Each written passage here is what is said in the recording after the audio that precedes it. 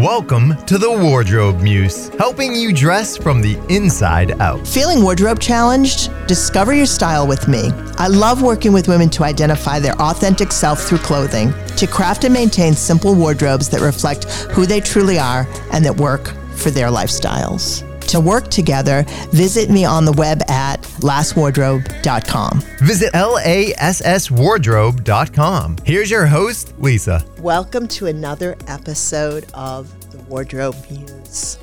And this season, we're really honing in our content to talk about sustainability. And we're talking about that in fashion. And today we're talking about that in jewelry.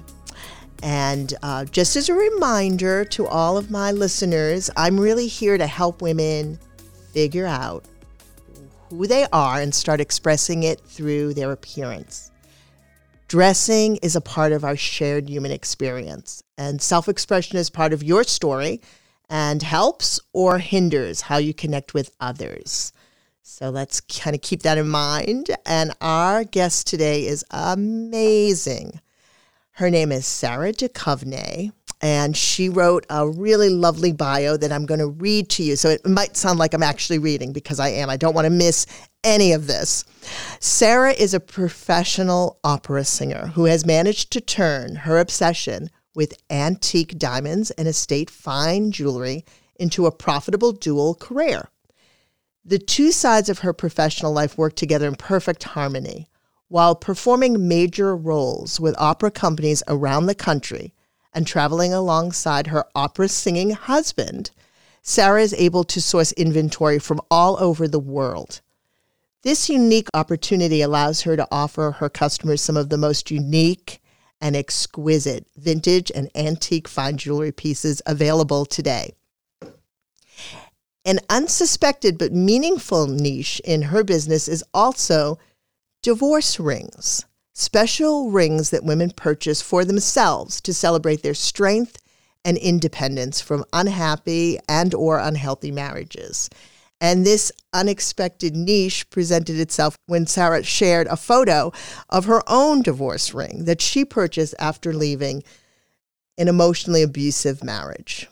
Many women were moved by her story of survival and felt inspired to buy their own.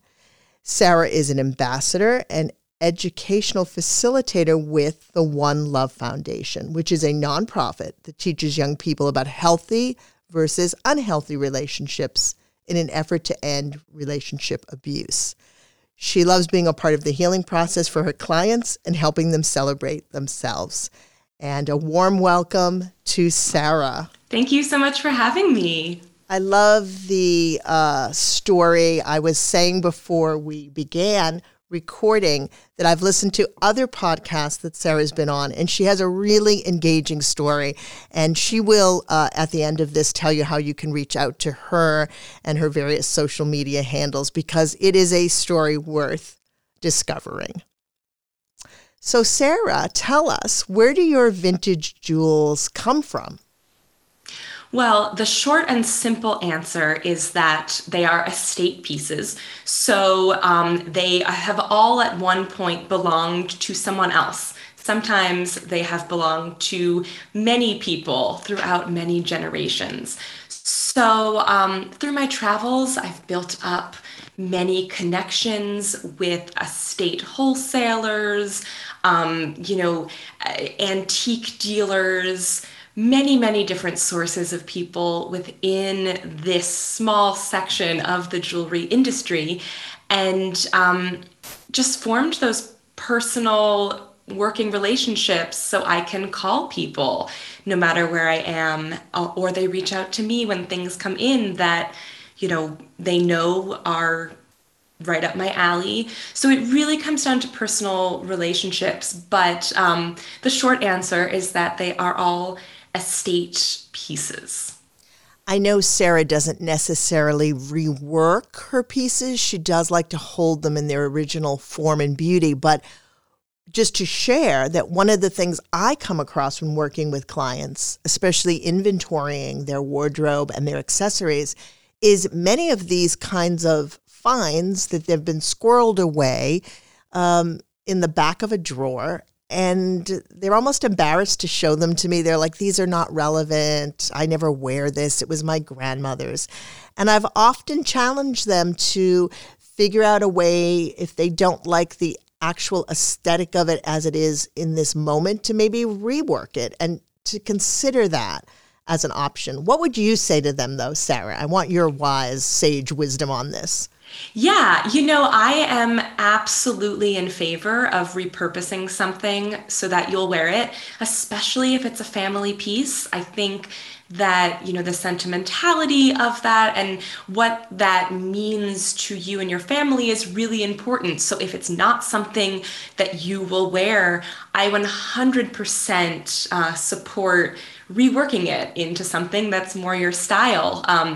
I, sometimes do rework pieces, not in a major way, and not with anything that has like real significant historical or fashion history value. But sometimes, I'll see a brooch that I think would be an amazing ring, or it's usually a brooch. It's usually a brooch that will be an amazing ring or an amazing pendant. Once I found two Art Deco stick pins on opposite sides of the country, and they were almost identical with just slight differences, and I made them into an amazing pair of earrings because people don't really wear stick pins in this day and age. So I'm not a total purist when it comes to that. And I do think if you have family jewelry and you're not going to wear it, I would rather see someone, repurpose it and keep it in the family and give it the love that it deserves. I happen to have 3 of those pieces myself from both sides of my family, from grandmothers, and they were much tinier than I. So, and the bands were obviously worn. So I really worked with a jeweler to reconstruct the bands and to keep the integrity of the piece, but be able to make them wearable. Yeah. And many vintage and antique rings need to be reshanked anyway. So those bands do wear down. Many rings, if it's not an eternity ring, can be sized. And that's like, I don't even think of that as a modification. Like that is just standard upkeep, kind of like if you inherited a jacket that was too big for you, but you loved it, or you found it in a thrift store or whatever, you would take it to a tailor. So I think those little modifications of sizing or reshanking something so that it can last for 3 more generations, that is something that shouldn't intimidate people. Any local jeweler can do it for you. So definitely. I learned a new word, reshank. Yes. I did not know that was the term. I love it. Sara, what are the materials in your finds? Do you come across certain things over and over again, or are you truly finding each time through your acquisition that the materials are very unique? I'm curious about that. Yeah, materials play a huge part in identification of different eras and really what I look for. So I don't usually deal with silver. It's, gold and platinum, palladium. Those are like my main metals that I look for. But, there's certain things that indicate different eras. Like palladium is a close cousin to platinum, and we started seeing it used during World War II because platinum was a metal that was used in the war effort, so you couldn't use it for jewelry. So jewelers turned to palladium. A lot of 40s and 50s earrings are made of palladium, and it's a wonderful, beautiful metal that looks like platinum, but it's lighter. So it actually is perfect for big statement earrings. And when you see that metal with the style, it really helps put the pieces together so you know what time period you're looking at. And then platinum, in early 1900s, we started seeing platinum being used in really fine, beautiful filigree because the technology to heat the platinum to the proper temperature to make those really, really fine designs had just been developed. But before that, we see gold with gold over it, or sometimes with silver over it, sometimes platinum topping gold. So those materials really do kind of flesh out that story. Also, white gold was developed during World War I for the same reason. Jewelers needed a white metal, a platinum alternative during war times. So the alloy for white gold was developed and perfected so that it would more closely resemble platinum. I love your educational background. This is not just a tiptoe kind of hobby with you. You actually know your metals, your gems. You actually have the historical perspective to place them in.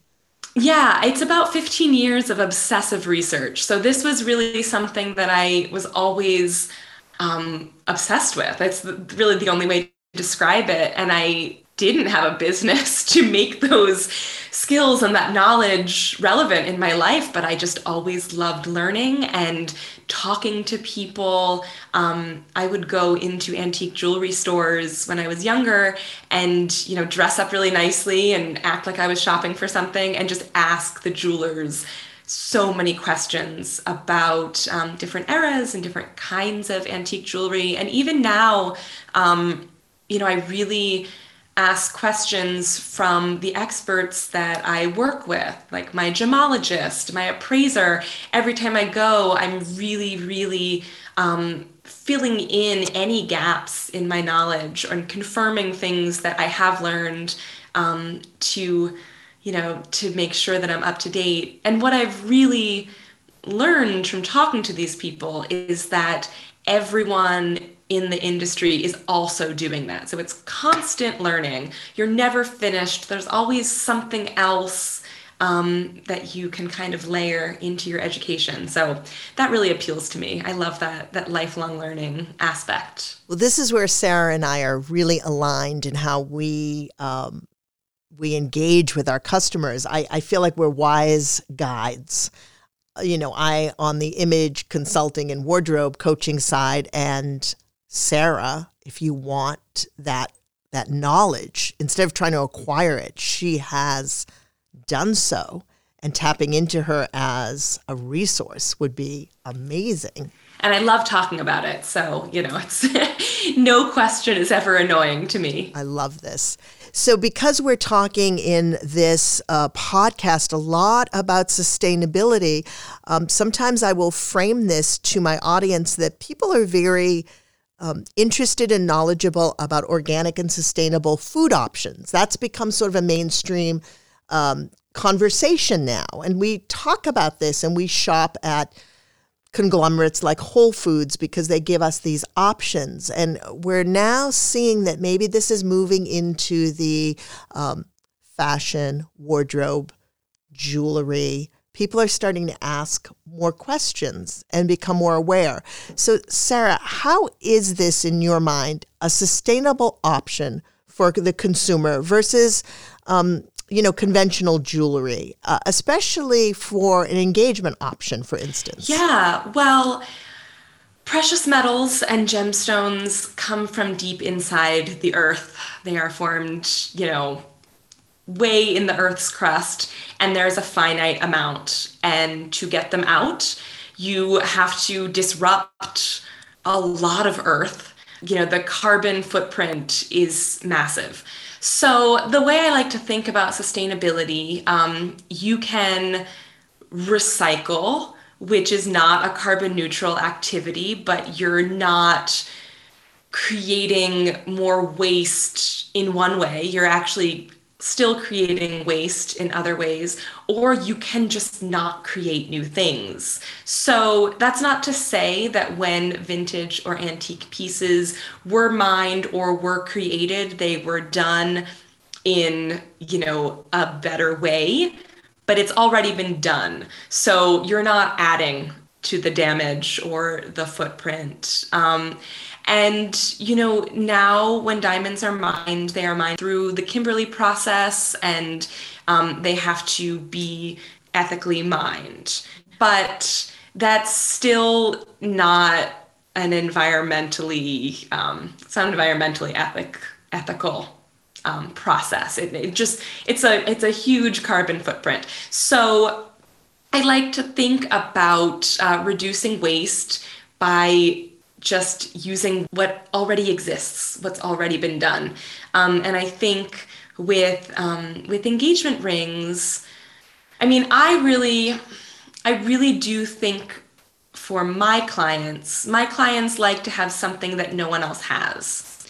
So I think that the sustainability definitely plays a part, but the idea of having something that has lived a life and been around and is one of a kind and is so unique, I think that is really what speaks to my clients. I have been on sustainability podcasts before where they really enjoy the idea of sustainable jewelry, but they're not so much into the style or the history of those pieces. And I get a lot of questions like, well, can I just melt it all down and make something new?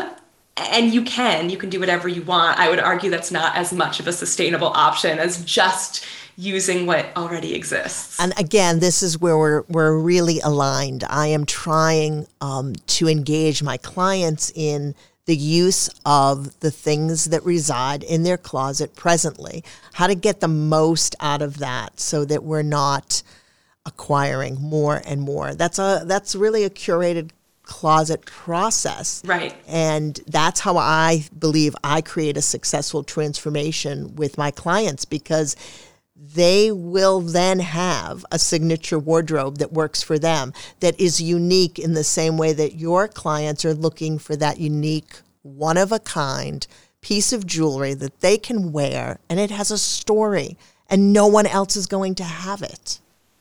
Yes, and I think that, the idea of a curated collection is really in alignment with sustainability, because when you're mindful about the things that you bring into your home and the things you put on your body, and you give thought and intention, and you think, is this a forever piece for me? Is this something that I absolutely love that I can see passing on?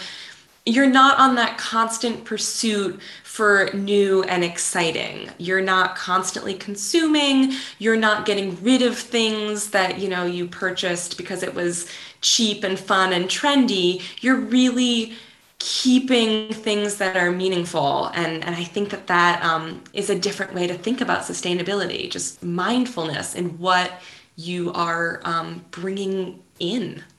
I could not have said it better. It's perfect the way she's described that.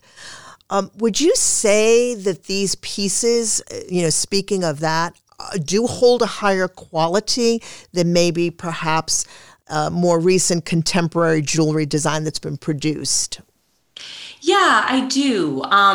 You can really see when you see that something's been around for over 100 years and it still looks amazing.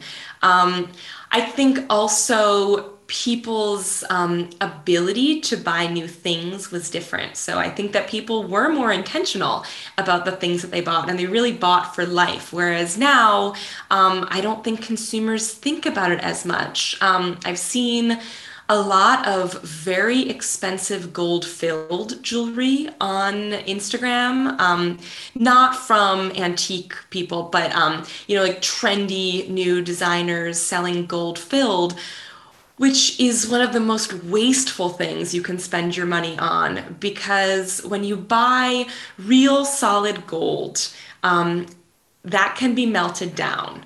If you need money, gold is at such a high right now. If you need money, gold, it equals dollars. But gold-filled jewelry can't be melted down. We're talking about like a base metal with a thin layer of gold over it. And once that gold wears off and starts smelling like an old penny and you don't want to wear it anymore, it's gone. You can't melt it down. There's nothing of value there. And even the gold layer on top of it, like the value is lost as soon as you attach it to that base metal. And I see a lot of people thinking short term sometimes spending only $200 or $300 less for a worthless piece of gold-filled jewelry because it's trendy and it's fun and they're just thinking short term. In the long run, they could be more intentional about it. They could talk to an antique vendor about a payment plan, or just save up and buy fewer things. And then you have something of actual value that will last for your lifetime and for a lifetime after that and a lifetime after that. So I don't know, it might just not be common knowledge, but I think gold-filled jewelry or gold-plated is one of the most wasteful things that you can do environmentally and financially.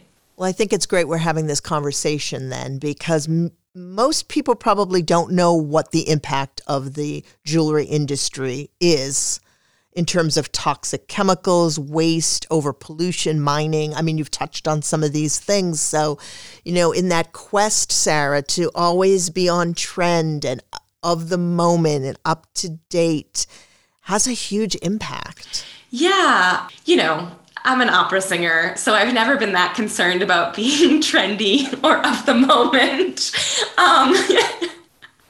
But I really think that a timeless look that is unique to you and your personal style is worth investing in. So sure, sometimes I'll buy some pieces of clothing that are quote unquote on trend, but I generally don't love to have a different wardrobe every year. I like to stick to things that match my personality and match what I love. And what I love doesn't change that drastically. And I feel that way about my jewelry too, that if it's really something that speaks to you on an emotional, guttural level, and we all know that feeling when you see something and you just know in your gut that you love this piece, you don't have to worry about being on trend. This is something that no matter what the Instagram influencers are wearing,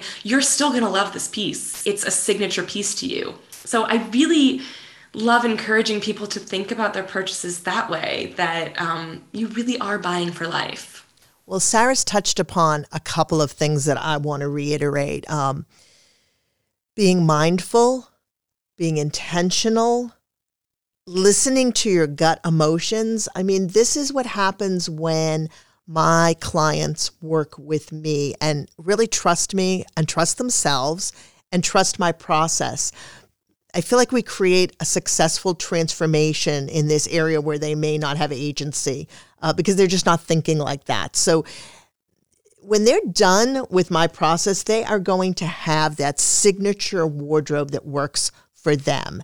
And a piece of that wardrobe needs to be the accessories, needs to be the jewelry, and just getting them to shift their mindset to this new way of thinking. I mean, Sara and I, obviously, this is kind of making our hearts sing. This is how we think. And we want to share this with more people. I really want people to have a wardrobe that works for them. I want them to save the time and the money and to know how to create timeless treasures for themselves, how to shop their own closet, dress from their own closet, use pieces like what Sara is able to find. I mean, we all have those vintage pieces in our family, pull them out. And I just think that my clients feel more prepared after they have mastered their closet, and then they can have fun with dressing and they can feel more upgraded and confident, refreshed, empowered, all those things that, we're striving to feel through our days and our lives. Absolutely. The reduction of items, too, is just, I think, a way that we can care for our earth better, versus new designs all the time. I just think if we can open up these dialogues more, we're going to maybe get some traction. Some people will come over to the other side of the thinking. You've done a great portrayal of this in your social media accounts. Tell us how to follow you there, where people can see these beautiful items and start to relate to them. Yes, so I am always on Instagram. My Instagram handle is at Songbird Sara Jewelry, and that's Sarah without an H. So Songbird Sara Jewelry. My website is songbirdsaraantiquejewelry.com. And I encourage all of you when you go on my website to subscribe for my email newsletter because I send out the just in, newly acquired, new to the website pieces to my email subscribers before I post them on my social media. So my email subscribers get first look and first dibs on all the stuff that's coming in before anyone on Instagram gets to see it. And it's shaping up to be a really fun part of people's people's email rotation. This is excellent. And I'd love for you to touch upon that nonprofit work for a moment because this One Love Foundation sounds really amazing. And if you could just give us a little taste of that, Sara. Yeah, so their website is joinonelove.org. And it's this great nonprofit that was founded in honor of Yardley Love, who was a college student who was murdered by her ex-boyfriend. And it really aims to teach all people, but it started with people in high school, college age, to teach them about the signs of an unhealthy relationship, signs of a healthy relationship. And it really talks a lot about emotional abuse and control. And these are things that have really been romanticized in our society forever. So there are so many signs of an unhealthy, emotionally abusive relationship that many people don't realize are signs of abuse because we're so used to seeing them really romanticized in pop culture throughout time. So it's I think, a really important thing for people to learn when they're young.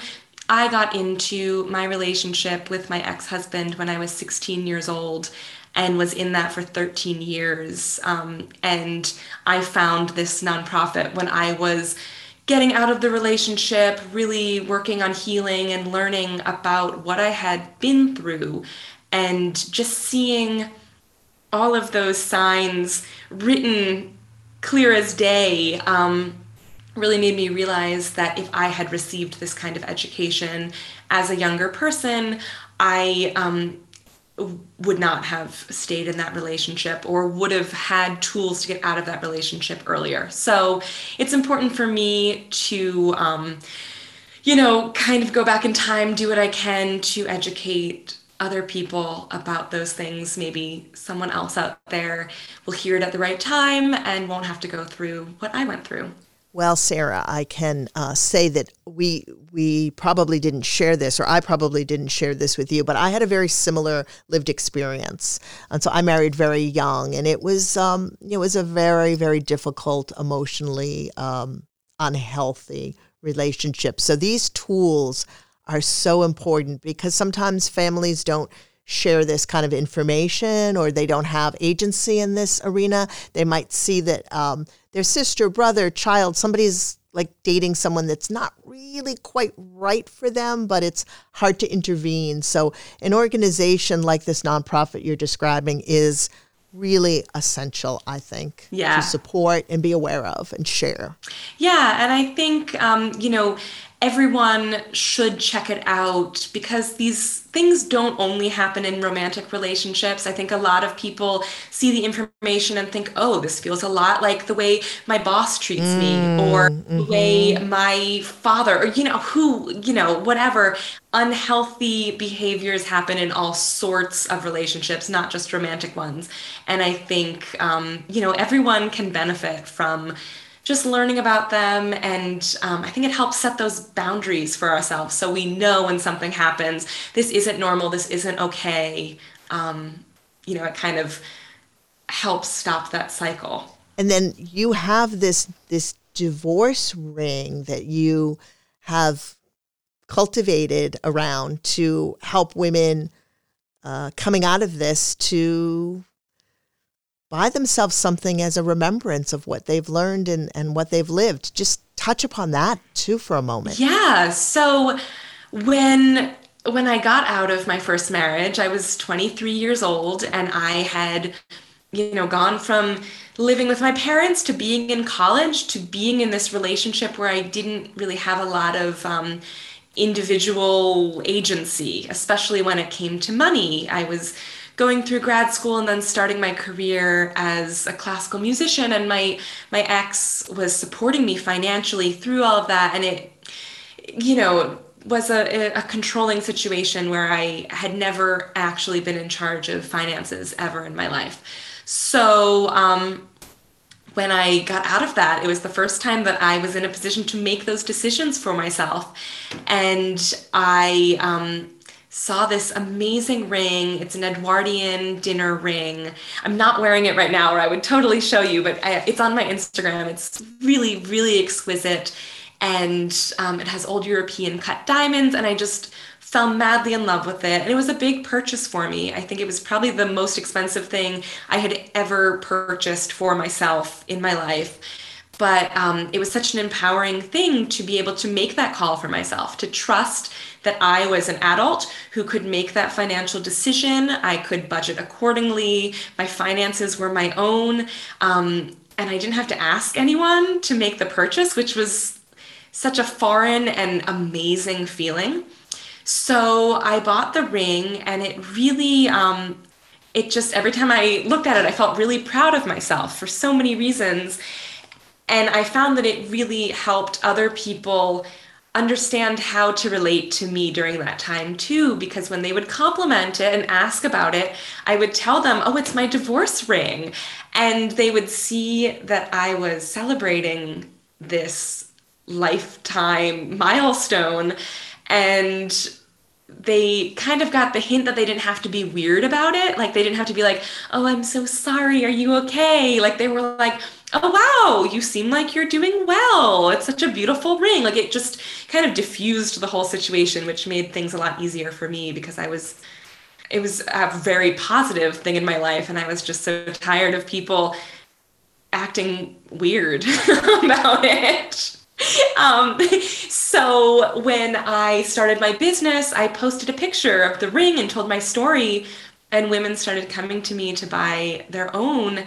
And it's a very small section of what I do. Most of my clients are not buying divorce rings, but when I have that opportunity to work with someone and be, a positive part of this experience for them, it makes me really happy. I love that. That's the heart-centered part of your business. And yes. I feel like my business is heart-centered as well.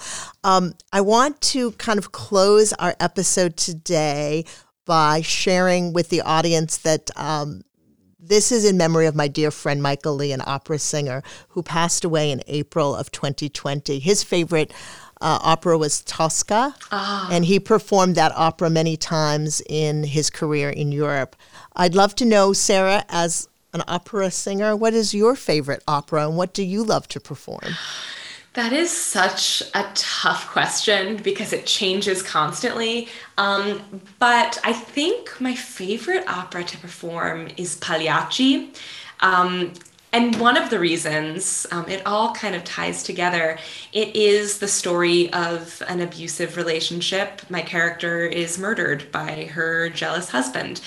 And that was the opera that really brought my heart-centered focus into focus. It was the first time that I teamed up with One Love, and I did educational outreach in conjunction with opera outreach. So I went to the local high schools near, the theater, and I sang for the students. We did the whole One Love curriculum and talked about a relationship abuse, and then tied it in with the opera. And it was such a meaningful experience for me. And my other reason for it being my favorite opera to perform is it's one of the few operas that my now husband, and I can do together. We have different sets of repertoire, and this is one of the operas where they overlap. So my wonderful husband actually plays the role of the murderous clown husband,